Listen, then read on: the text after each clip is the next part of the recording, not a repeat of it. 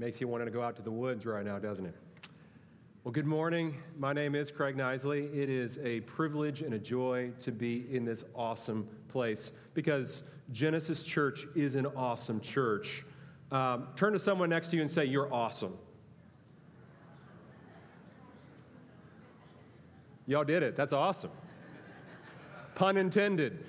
And speaking of awesome, I want to praise your lead pastor, Pastor Paul. This man is a man who loves Jesus, is a man who loves you, loves his family. He's a man of character.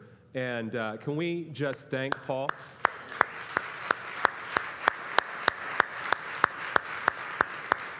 I take it very seriously that he would invite me to come here today, and he's back from vacation, so you have relaxed Paul, and he may even rap for you later. I don't know what that's all about, but he might. So I have a very interesting and crazy life. My wife is here, Nikki, and she'll tell you the same thing. I'm a church planner, and I have 3 little boys. Hudson is our oldest. He's 9. We have then identical twins. You heard that right. Graham and Ty, they're 5 years old. My house is crazy. You can pray for me even right now. And I love my kids. And they wear me out in the name of Jesus, but I love my kids. But I tell them all the time because I love them, guys, I love you so much. And no matter what you do, and even when you wear me out, I love you. Well, just like a couple weeks ago, Tyler, one of the twins, who's kind of our resident goofball, resident comedian, I said, "Tyler, did you know Daddy loves you so much?" And without missing a beat, he said, yeah, you love us, blah, blah, blah. And I just started laughing because that's Tyler. He had this huge smile on his face. He's a goofball. And I thought about that. And I thought, that is a great illustration of how I am and how we are with the Heavenly Father. Because we're like, hey, God, I know you love me. I know you love the world, blah, blah, blah. And it's kind of like we've become deaf to the idea that God is love. Don't you think so? Don't you think sometimes we become numb to love? I like to call it that we have this disease called love deficit disorder. I don't know if you can get a pill for that. But we struggle to experience and appropriate God's love for us and to love other people, don't we? Listen, some of you here today, you're struggling with love. Because of that, you struggle with acceptance. There are people right now in this room, you look in the mirror, and at best, you see someone not worthy. And at worst, you see someone hideous. And because you struggle with acceptance, you struggle with love. There are people in here right now, you struggle with approval. You think that somehow you have to earn God's love. You have to do more and more and more good things that somehow God will look down and say, finally, he or she is doing enough. It's kind of like you're a gerbil on a wheel. I asked this in the first service. Do people still have gerbils? When I was a kid, we had gerbils. And they were on this. And so some of you are here today and you feel tired because you're seeking approval because, listen, you struggle with love. And then this is for all of us. We struggle also with apathy.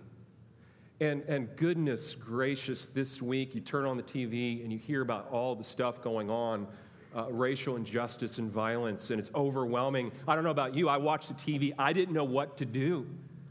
And all of Friday, I was just in this funk. And I just realized, like, in this nation, we have apathy, don't we? But listen, in the church, we have apathy. We struggle to love other people, and we struggle to love people who are far from God. I get it. So a couple years ago, I was going to a pastor's conference in Atlanta, Georgia, because someone had to do it. And I get on the flight, and look, I have one rule when I fly. Leave me alone. Are you with me? Put in my earbuds. I get my phone out, I play a game, maybe read a book. And on this flight, sure enough, I'm wanting peace, and down comes the aisle. down the aisle comes this woman, a 40-something woman, provocatively dressed. She's attractive, and she is a talker. Can you see, she's making her way down the aisle, and sure enough, on this entire flight, she makes her way into my row and sits right next to me. And I'm like, there goes my piece. And we take off, and within a few minutes, we hit turbulence, and no one likes turbulence. I don't like turbulence. The plane is shaking. And in a few minutes, I begin to hear a murmuring. I got my earbuds in. I'm just trying to, mind my business. I hear murmuring. And then the plane shakes more. And then all of a sudden, within a minute, there's like a full-blown panic attack right next to me. Like, this girl is freaking out, and the entire plane is looking at her, and they're looking at me. What do? I turn to her, and I say, excuse me, can I help you? And I wasn't ready for what she said next. She said, can you hold my hand? Are you serious? I didn't say that. Now, mind you, I'm a pastor going to a pastor's conference. I went to Dallas Seminary. I had no classes for this. And I'm happily married. I turned to her, and I did the only thing I knew to do. I took her hand. And within a few minutes, the plane, the turbulence subsided. She began to relax. I took my hand back, and then a funny thing happened. This woman who was bothering me began to open up. She began to share about her mom who had just gone into a home because she was struggling. She began to tell me how her favorite pet had just died. She began to talk about how lonely she was. She went on and on and on and on. And as she shared that with me, I promise you this, the blinders began to fall from my eyes. And for the first time on that flight, this person next to me wasn't a problem. She was a person. And for the first time, I felt ashamed. And as I walked off that flight, up the ramp into the airport, I felt the tug of God say to me that very day, Craig, I love that woman. I came for her. And that day, I came face to face with my apathy, my self-centeredness, because I struggle with love. So here's the question on the table this morning. How do we overcome love deficit disorder? Because there's not a pill for it, okay?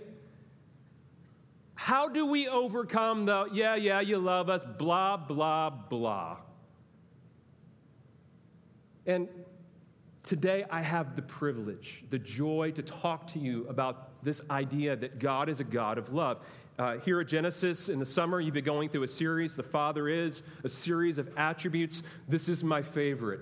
The Father is love. And today, we're going to focus on the person of Jesus Christ in a story found in Luke 19, because Jesus is the perfect reflection of the Father.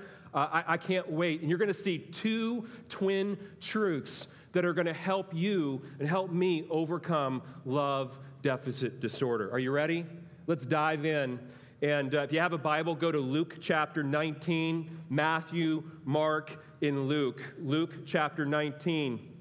And here we see the first truth to overcome love deficit disorder.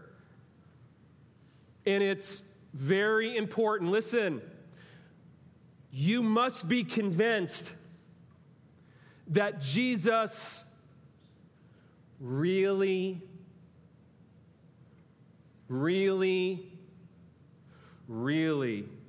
loves people. You have to be convinced that Jesus loves all people. He loves you, and he especially loves people far from him. Did you know that? And we're going to see that today in our story, where you're going to meet this very interesting and notorious sinner. Now, as you turn there to Luke 19, let me kind of give you some background. Jesus Christ is coming to the end of his public ministry. He's on the precipice of going to Jerusalem, where he's going to die on a cross to show us the extent of his love. Before he gets to Jerusalem, Jesus comes to the ancient city of Jericho. And now we meet literally the most interesting man in the world, not in a Dos Equis commercial. Enter Zacchaeus. Zacchaeus. And what you're going to see in our passage are a couple of observations about Jesus' love for Zacchaeus. Here's the first observation, and it's a problem. Because listen, Zacchaeus is a world-class sinner. Like the Olympics are coming, he would have a gold medal in being a sinner. And so we see in verse 2, it says this: a man was there by the name of Zacchaeus. Now, the name Zacchaeus literally means righteous or pure, which is pretty funny because you're going to find out he's anything but, okay? It's ironic. And then watch this. It says he was a what? Chief tax collector. And he was wealthy. Now stop there. Immediately, Zacchaeus has two things working against him. Here's number one. Zacchaeus has a really bad job. And you're here today, some of you are like, no, Craig, I have a bad job. I promise you Zacchaeus has a worse job than you. Zacchaeus is a chief tax collector. This is the only place we see this in the Gospels, is right here. Meaning, he led other tax collectors. He headed a taxation department in the region of Jericho. Now, the IRS in America, right? People have a hard time. Hopefully, if you work for the IRS, you don't feel bad about this, but people have a hard time with the IRS, don't they? Listen, they hated tax collectors. And so because he's in Jericho, because he's near a major trade route, he was wealthy, it was lucrative. It was a problem. He had a bad job. But he had a second problem. He's a crook. Like, he's shady. As a matter of fact, in Jesus' day, tax collectors were hated because they would take money from their friends, from their neighbors, from other people. They would take it, give it to the Roman government who was in power, and they would take money for themselves. They were crooks. So listen, people hated Zacchaeus. You would not invite Zacchaeus to your house in Jericho. Okay, do you get the picture? Frederick Buechner sums it up well when he says this. He's a sawed-off little social disaster with a big bank account and a crooked job. That's Zacchaeus. It's a problem. But here's the second observation. Watch Jesus' response to this shady, sawed-off sinner, because it's not what you would expect. It's not how we would treat Zacchaeus. Because this sinner, Zacchaeus, could not wait to see Jesus. Now, in verse 3, we realize Zacchaeus has another problem. Zacchaeus was not tall enough to ride rides at Kings Island. I grew up like 5 minutes from Kings Island. He was not tall enough to ride the Vortex. And then we see this in verse 4. This is awesome.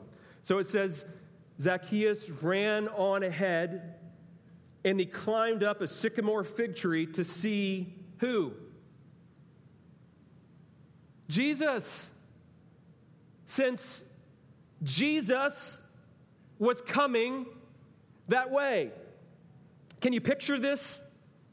This sawed-off little shady tax collector who couldn't get on the Vortex at Kings Island climbs up a tree to see who?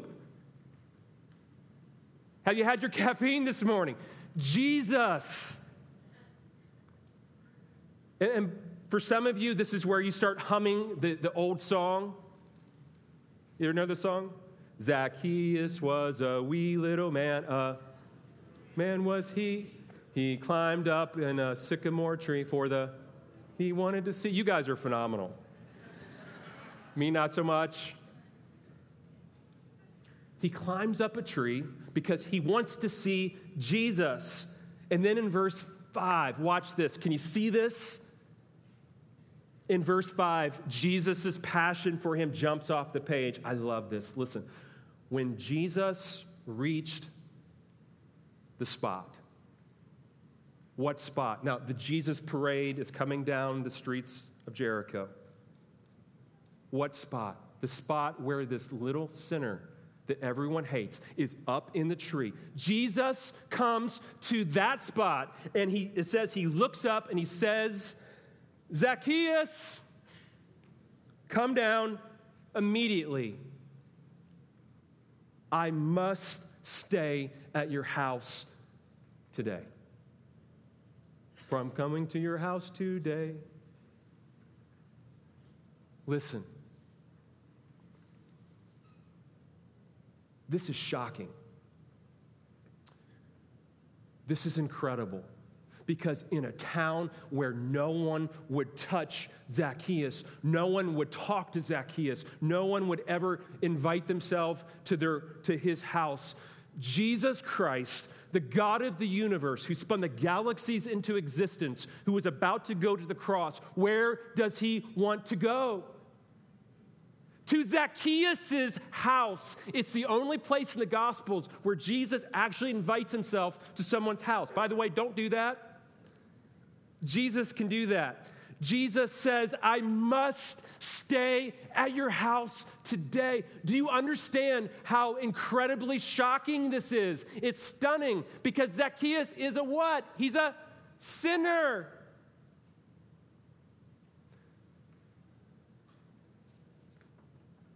Jesus passionately loves people. Do we get that? Like, Jesus loves people. And maybe you're here today and you feel unlovable. You feel unworthy. You feel like you need to seek approval. Listen to me right now. Jesus loves you. That our God is a God of love. As a matter of fact, at the end of this whole story, it says, it sums up in verse 10, for Jesus says, I came to seek and to save the what?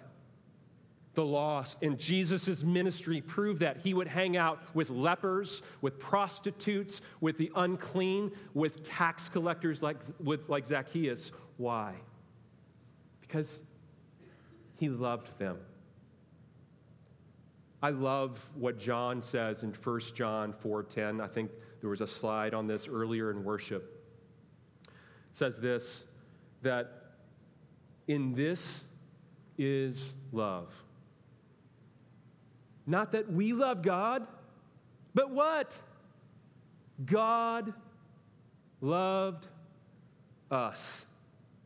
And he sent his son to be the propitiation, the atoning sacrifice. He's going to die on a cross for our sins. And just a few verses later, I love what John does. He sums it up. He says, God is love. God is love. Love defines our God. God is a God of love, and he loves you. So here's the question. Do you know that?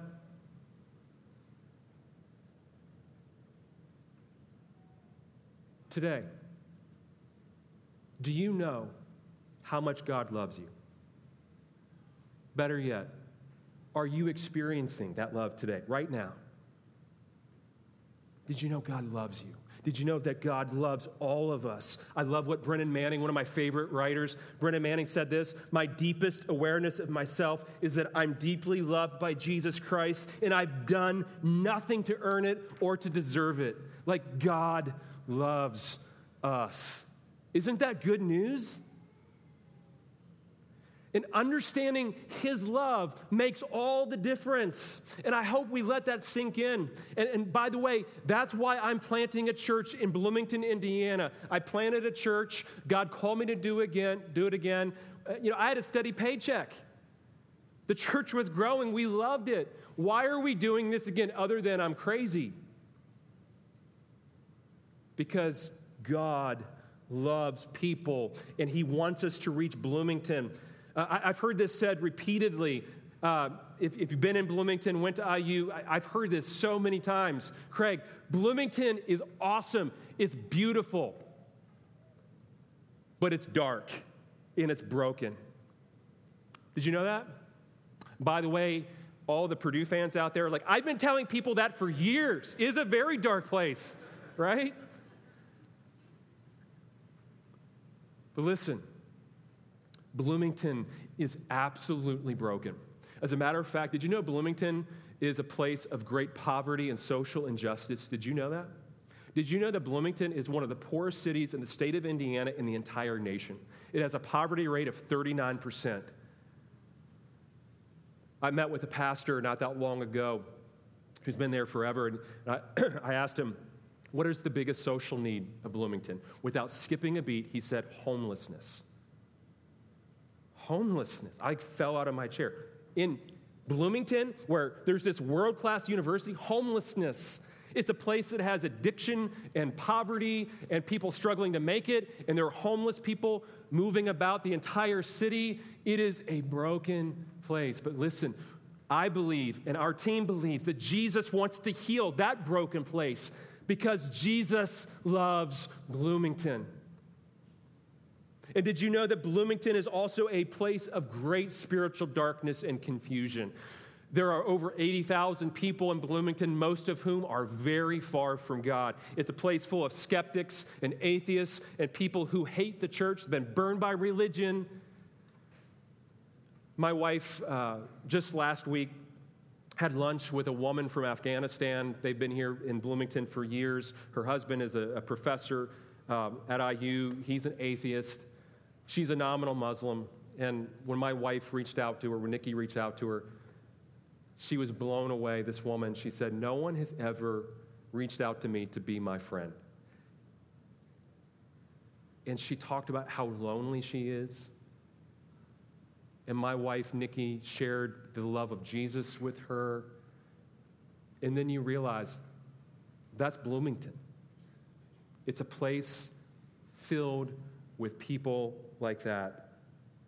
But we know this: Jesus loves Bloomington. Listen, what gets me up in the morning, why I'm planting this church, is I passionately believe that Jesus is the only hope for Bloomington. He's the only hope for our communities. He's the only hope for this nation, by the way, which is going through chaos. Jesus is the only hope. Why? Because he loves people. And that's good news.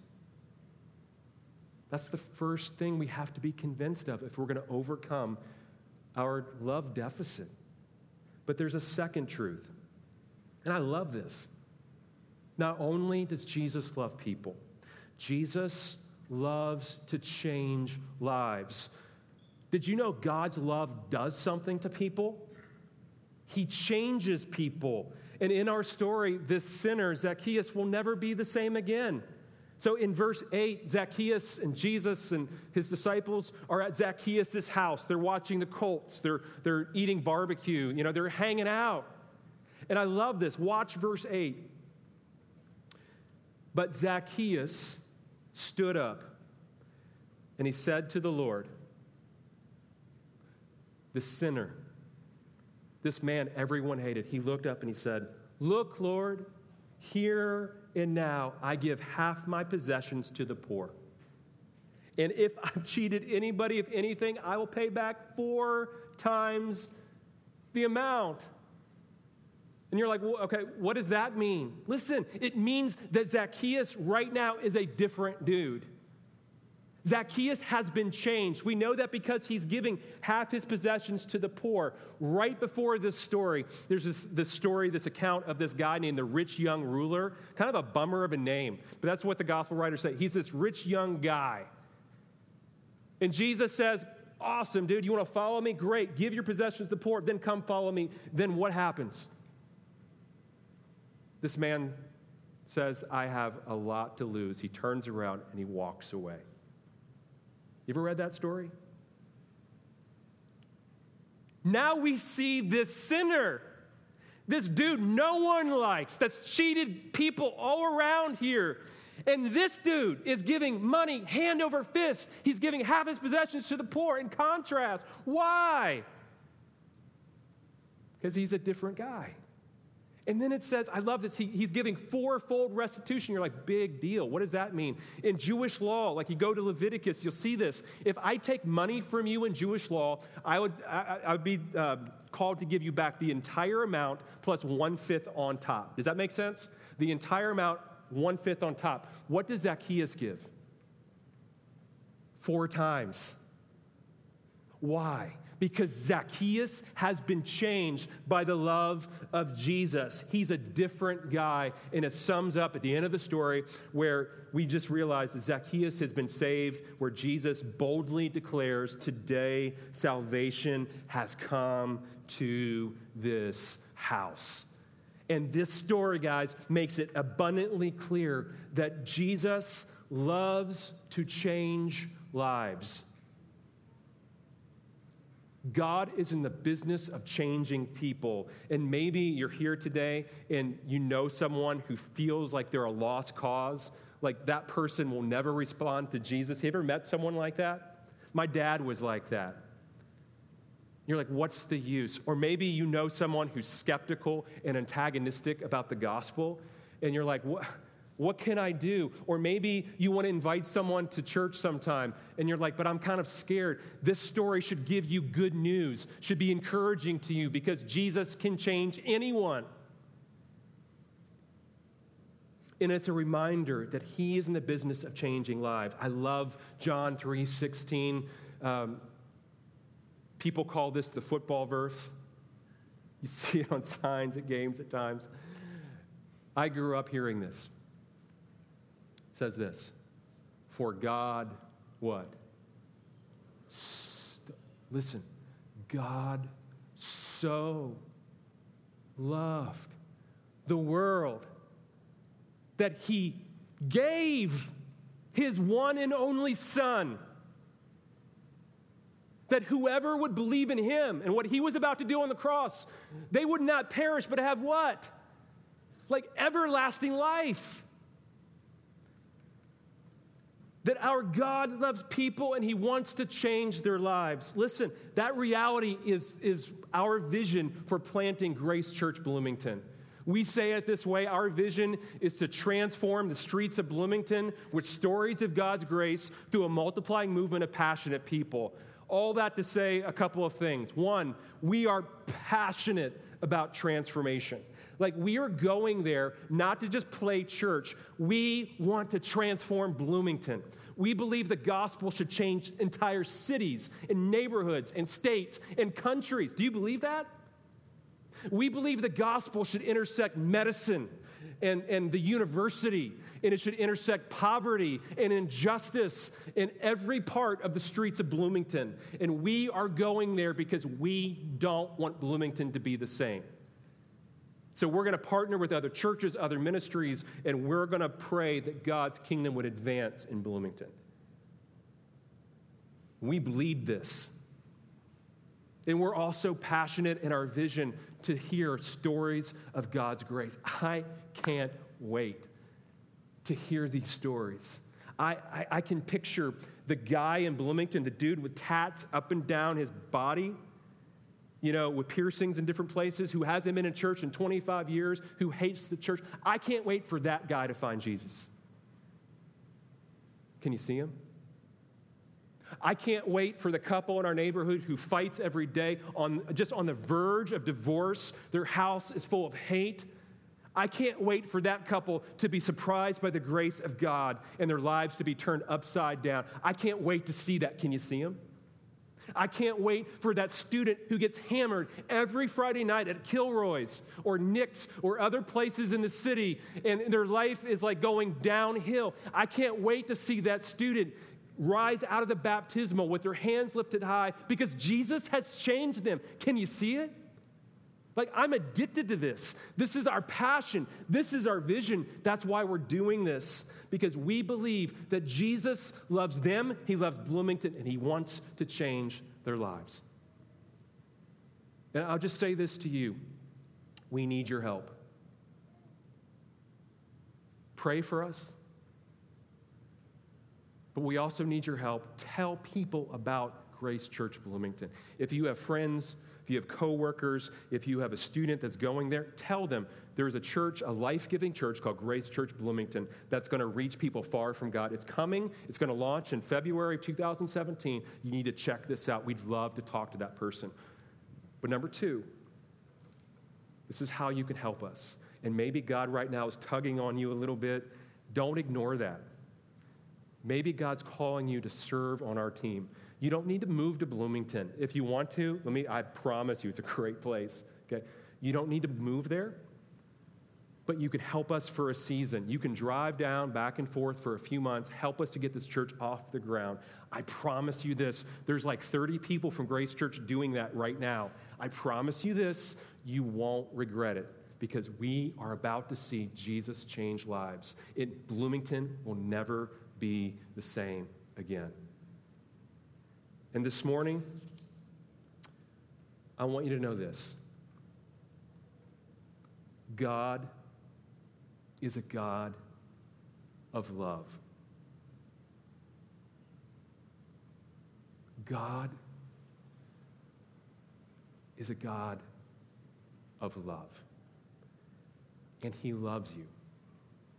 He adores you. He loves all people. And he wants to change lives. Isn't that good news? That's the best news in the world. And I want to encourage you, if you're struggling with acceptance, approval, or apathy, let his love change you. I want to close with a story of a tragedy. And as I share this story, my hope and my prayer is that God would speak to you about his love for you and for other people. A couple of months ago, or a month and a half ago, right after Mother's Day, right after graduation on May 12th, a young woman in Bloomington named Sheridan Halloran took her own life. This young woman with lots of promise, a bright future, was 22 years old. She was born in Indianapolis. She attended Bloomington South High School. She had just graduated from IU. She had a 3.76 GPA from IU. She was selected as one of 6 Fulbright English Assistant Fellows. This summer, she was supposed to teach English in South Korea.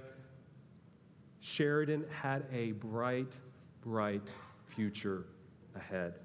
She was gifted in art. She was gifted as an athlete. She loved to swim. She loved to run. Listen, it's a tragedy. And then I read her obituary, and it broke my heart. It says that Sheridan had a wicked sense of humor. She was delightfully quirky. I love hearing that. That's a little piece of who Sheridan was. She was exceptionally good with the old and the young. She tutored struggling readers, supervised other tutors. And then this cut me to the core.